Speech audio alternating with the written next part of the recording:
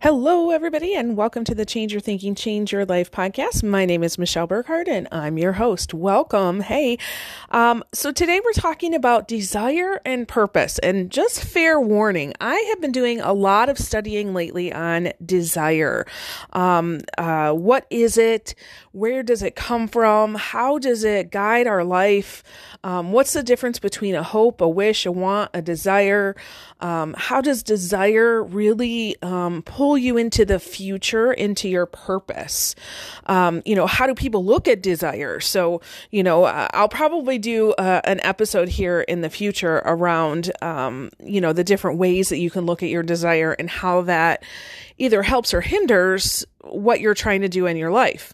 So desire is absolutely one of those things about our thinking that we definitely want to check in with. But desire leads to your purpose. A lot of times coaching clients will come, maybe they're in a natural transition. So they know they're getting ready to graduate school and they're looking for a job, or perhaps they're getting ready to retire in a few years, or maybe it's less of a natural transition and more of a forced transition. But they'll often come and say, okay, I don't know what to do. And really this, I don't know what to do, is because they haven't touched base with themselves, their whole self, and said, okay, what do I want in this life? Right? So one of the things that I have learned for myself and with my clients is that your purpose, your soul purpose. So what your soul, meaning SOUL, not SOLE, your only, because you can have multiple purposes, but your soul purpose, the thing that you were kind of created for here on this earth. I think number one, we all have an imperative that we're learning about love in its many different forms or fashions. I think that's the human condition. But why are you here? What's your job? What's your role, right? It shows up as desire and pleasure. And oftentimes we've been trained to, not let your feelings run the show, right? But, and this is not the first time I've said this on the podcast, what really lights you up? What gives you passion? What gives you purpose? Are there issues and things out there that really call to you? As you're in your normal job, is there anything about your job that you absolutely love? Right? Versus things that maybe you don't, right? So that's one of the strategies that I often use with clients when they're making this transition, when they're retiring, is let's take what you really loved about your job and create something that you can basically spend more time in that area. Because if you enjoy it, if it's a passion for you, listen, you can have a passion for anything. I have clients that their passion is for spreadsheets. Awesome. The world needs your kind of weird, right? I have clients, I've talked about this before. I have a client that his passion is chickens. Another one, her passion is goats. Like, it doesn't matter what your passion is. There are people out there who want to come and enjoy that with you. Okay, that also is the human condition.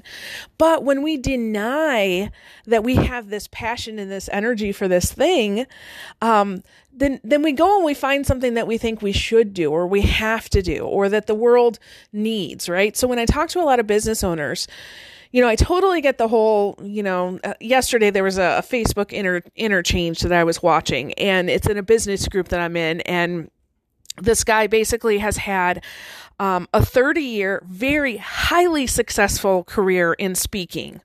He's, got proven material, hundreds of thousands of people at his events every year. And now he is working with someone to kind of hang up his traveling shoes and do things online, which I absolutely love. I was like, ooh, I can help, right?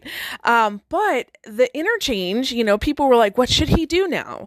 Well, everybody went to kind of what they knew, right? And they immediately went to, he needs to do some market research. He's got to do some beta testing, this and that and the other. And I'm thinking, wow, I don't know if that's what he needs to do or not. If that's what he wants to do, if that's enjoyable to him, awesome. I personally wouldn't do that. I personally would probably reach out to all the people that I really enjoyed hanging out with and saying, let's show up on a Zoom and let's talk about what I could do. right? So what I'm getting at is it's not necessarily wrong or bad, the suggestions that they were giving, but for this guy, how do we know what gives him joy? And we can't discount that. Well, one mindset is looking at this is the only way or the best way or the right way to build this business. I look at it from an energetic perspective and say, hey man, if you're not enjoying it, it doesn't matter what you're doing because you're bringing that energy with you. So there are 4 really quick things I want to share with you today. And I'm really hopeful that some people who are listening are maybe thinking about what's the next step that I need to do, or maybe that you're looking at putting together a transition plan, which I would highly suggest if you know you're coming up on a transition, right? And some major ones are, you're finishing a degree, you're not going to be at this job forever, you're having a change in life. So for example, you're moving, or maybe you're empty nesting, right? Or you're staying home with kids, or you're retiring, right? So, or that, hey, I've got a health issue, or like for me, several years ago, I had a hip injury. And so I knew I was going to be out for actually several months. That's what really started me right before the pandemic doing things online, because I knew I couldn't be out and about, okay? So if you've got a natural transition coming up, I want you to focus on these 4 things, because it's going to lead you to not only your desire, but also your purpose. What could you do to help this world be a better place? Okay. So number 1, what are your strengths? Okay. So these are our strengths. These are skills. These are things that you have developed over time. So I've been very honest with you. I have been a speaker for the last 15 years at least. When I first started speaking, I was no good. Okay. I had no clue what I was doing. And I really made that commitment that I would be as good as I possibly could. And for the last 15 years, every single time I've spoken at an event, I think about, okay, what is the thing I'm working on today? Now, it might be something as simple as practicing a pause, or lately, I've really been working on my hands. Where do I put my hands when I speak? Putting them to my side, right? So what are some strengths or skills that you have developed? What are you good at that you've been intentional about practicing or learning? Okay. And remember, we want to focus on those things that we know we're good at and we enjoy. Okay. So I love speaking. So that would go on my list. Okay. Number 2. What are your passions for issues? Okay. So for example, what problems or challenges or issues that are out there in the world, it could be in your workplace, it could be in your home, your community, or literally the world. What are you passionate about? That's an issue that you feel like you could advocate on. So for example, my background is in education, specifically early childhood education. So that is something that I'm often advocating on because I'm passionate about. I come from a little bit of a different angle than some people do. I am now passionate about helping early childhood leaders understand what their passion and purpose is and how can they create something outside of the classroom so they can still be impactful, but not leave the field. Okay. So what's the passion that you have that hey, if I spent time with this, not only do I feel like I could help people, change, grow, transform, get better, help solve a problem, but it's going to give me energy. Okay, number 3, what are your desires and wants, right? So this is, it's okay to have wants in life. So for example, do you want to make enough money to cover your bills and then some and give to charities? Okay, that's good. Write that down. Do you want to be out running? I've got some clients that are not just runners, but they are, triathletes. I've got probably, ironically, I was just thinking about this, half dozen triathlete clients, which I find fascinating. I am not that, but apparently I'm attracting that. I love to go out and I'm signing up for 5Ks right now, virtual ones. I'm not running them anymore. I'm walking them, but I'm still trying to figure out what's my best time, right? So my desire might be that I'm looking at my medals right now. I've got 6 of them on the wall. I wonder if I can double that this summer. We'll see, right? Write that down. Does that give you enjoyment though? Because if going out and moving your body doesn't give you enjoyment, that's okay. Find what does. And then the fourth thing is, what are your giftings? So this is a little bit different than your strengths and your skills. Your giftings are things that are natural to you, okay? So skills might be something that you've developed over time, like my speaking, okay? But what are the natural giftings that you've been given? Now, this is how you identify that. When you look at other people, maybe in the workplace, and you're like, I don't understand why you don't get this. That's usually a sign that you have a natural gifting to that. Or if people say, oh my goodness, you're so good at this, and your first thought is usually, yeah, isn't everybody? Nope, that's probably a sign of your natural giftedness. Okay. These are things that have always been with you. And so you kind of take them for granted, or maybe you're not even consciously aware that you're doing them anymore. Okay. So you want to key in on that.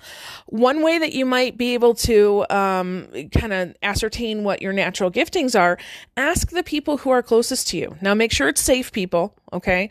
But ask the people closest to you, say, what do you think some of my skills and my strengths and my natural giftings are? Right. Once you've identified that, ask yourself, what's your level of enjoyment in that? And can I share that more? Okay. When you have all four of these, it should show you some pretty clear patterns. Okay. And ask yourself, of those four, categories that you have, how much of a normal everyday experience are you experiencing these? So for example, put a percentage on them. If you had one day as 100%, how much of a percent would you be in each one of these four?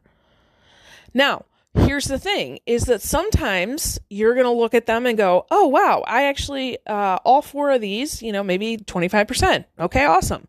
You might look at them and say, oh, I'm definitely in three of these, but maybe I'm not doing anything with the fourth. Okay.